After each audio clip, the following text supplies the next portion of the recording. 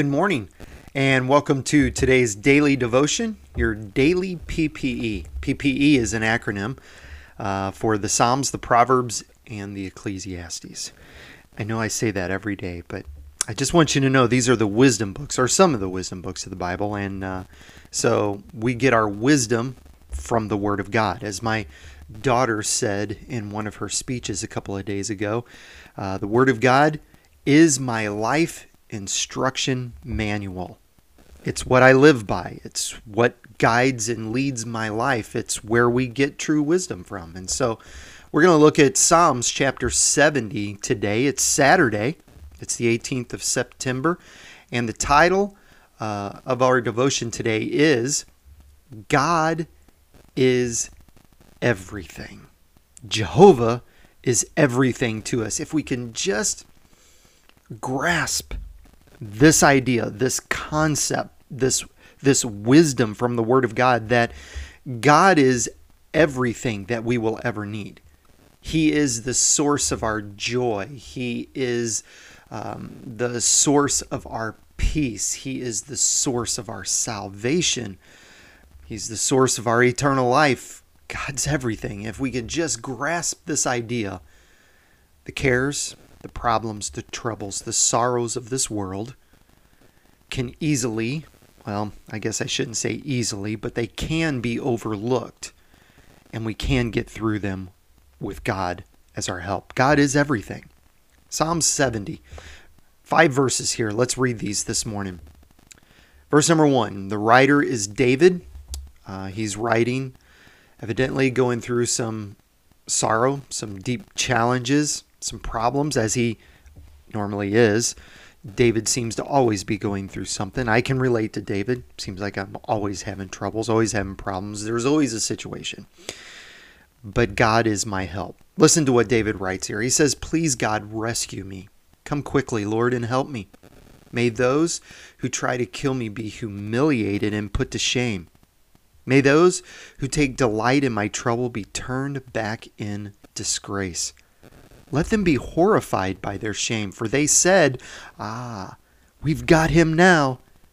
But may all who search for you be filled with joy and gladness in you. May those who love your salvation repeatedly shout, 'God is great.' But as for me, I am poor and needy. Please hurry to my aid, O God. You are my helper and my Savior, O Lord. Do not delay."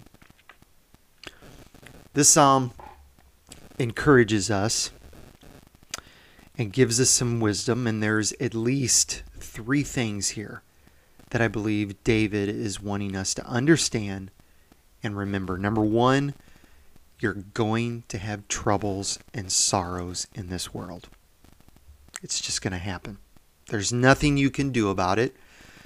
There's nothing that we can spontaneously, miraculously do. There's nothing we can do. There's sorrow that's going to come to us. Jesus told his disciples this in John chapter 16. He was telling them of all the sorrows and the pain that was going to come to them. He was explaining to them that he was going to die and he was going to rise from the grave. And he was explaining all this to them. And they were finally saying, "Oh, Lord, we believe that you're the Messiah. We know who you are." And Jesus said in verse number 31, he said, "Do you finally believe?" Verse 32, he said, "But the time is coming, and indeed it's here now, when you will be scattered. Each one of you will go his own way, leaving me alone. But remember, I am not alone, because the Father is with me." If God was with Jesus, he's with us everywhere we go. Verse number 33, the famous quote that we quote many times. Jesus said, "I've told you all these things so that in me you may have peace. Here on earth you will have many trials and sorrows, but take heart, because I have overcome the world." Jesus assured his disciples, and he assures us that there's going to be many trials and sorrows in our lives. We live in a sin-stricken world. We live in a world where people follow after demons. They don't even realize it.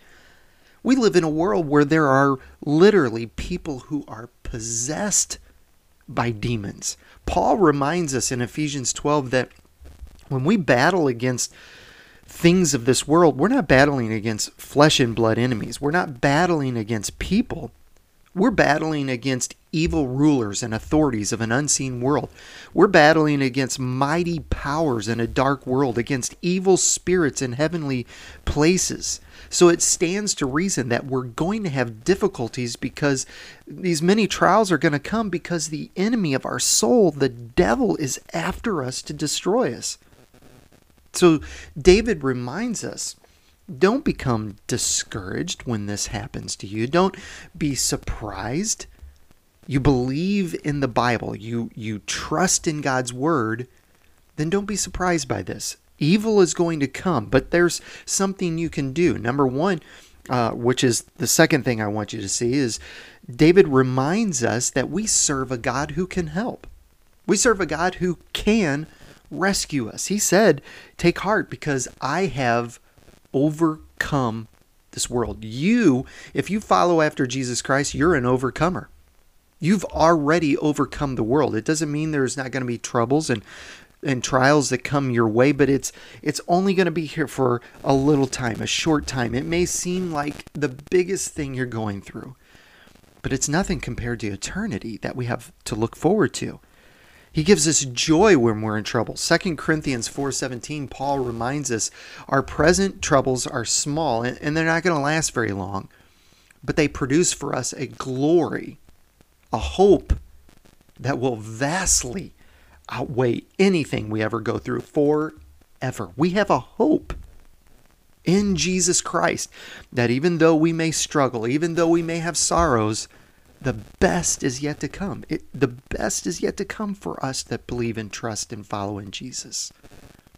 Jesus also tells us he won't leave us. Even though we may feel alone, Jesus encouraged his disciples that he's never alone. Even though man may leave us and man may fail us, God never will.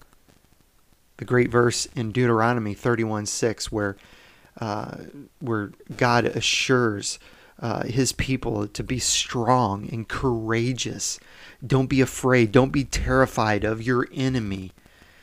For your Lord, your God, goes with you, and he will never leave you, and he will never forsake you. So this leads me to my last thing that this psalm reminds us, and that is to stand firm on the foundation and the promises of the Word of God. Live them out. Jesus, or the writer said, may those who love your salvation repeatedly shout, God is great. Sometimes, depending on what we're going through, what our troubles and our sorrows are at the time, sometimes we just need to repeatedly shout God's promises. Repeat them over and over. Tell them to your enemy and the problem you're facing.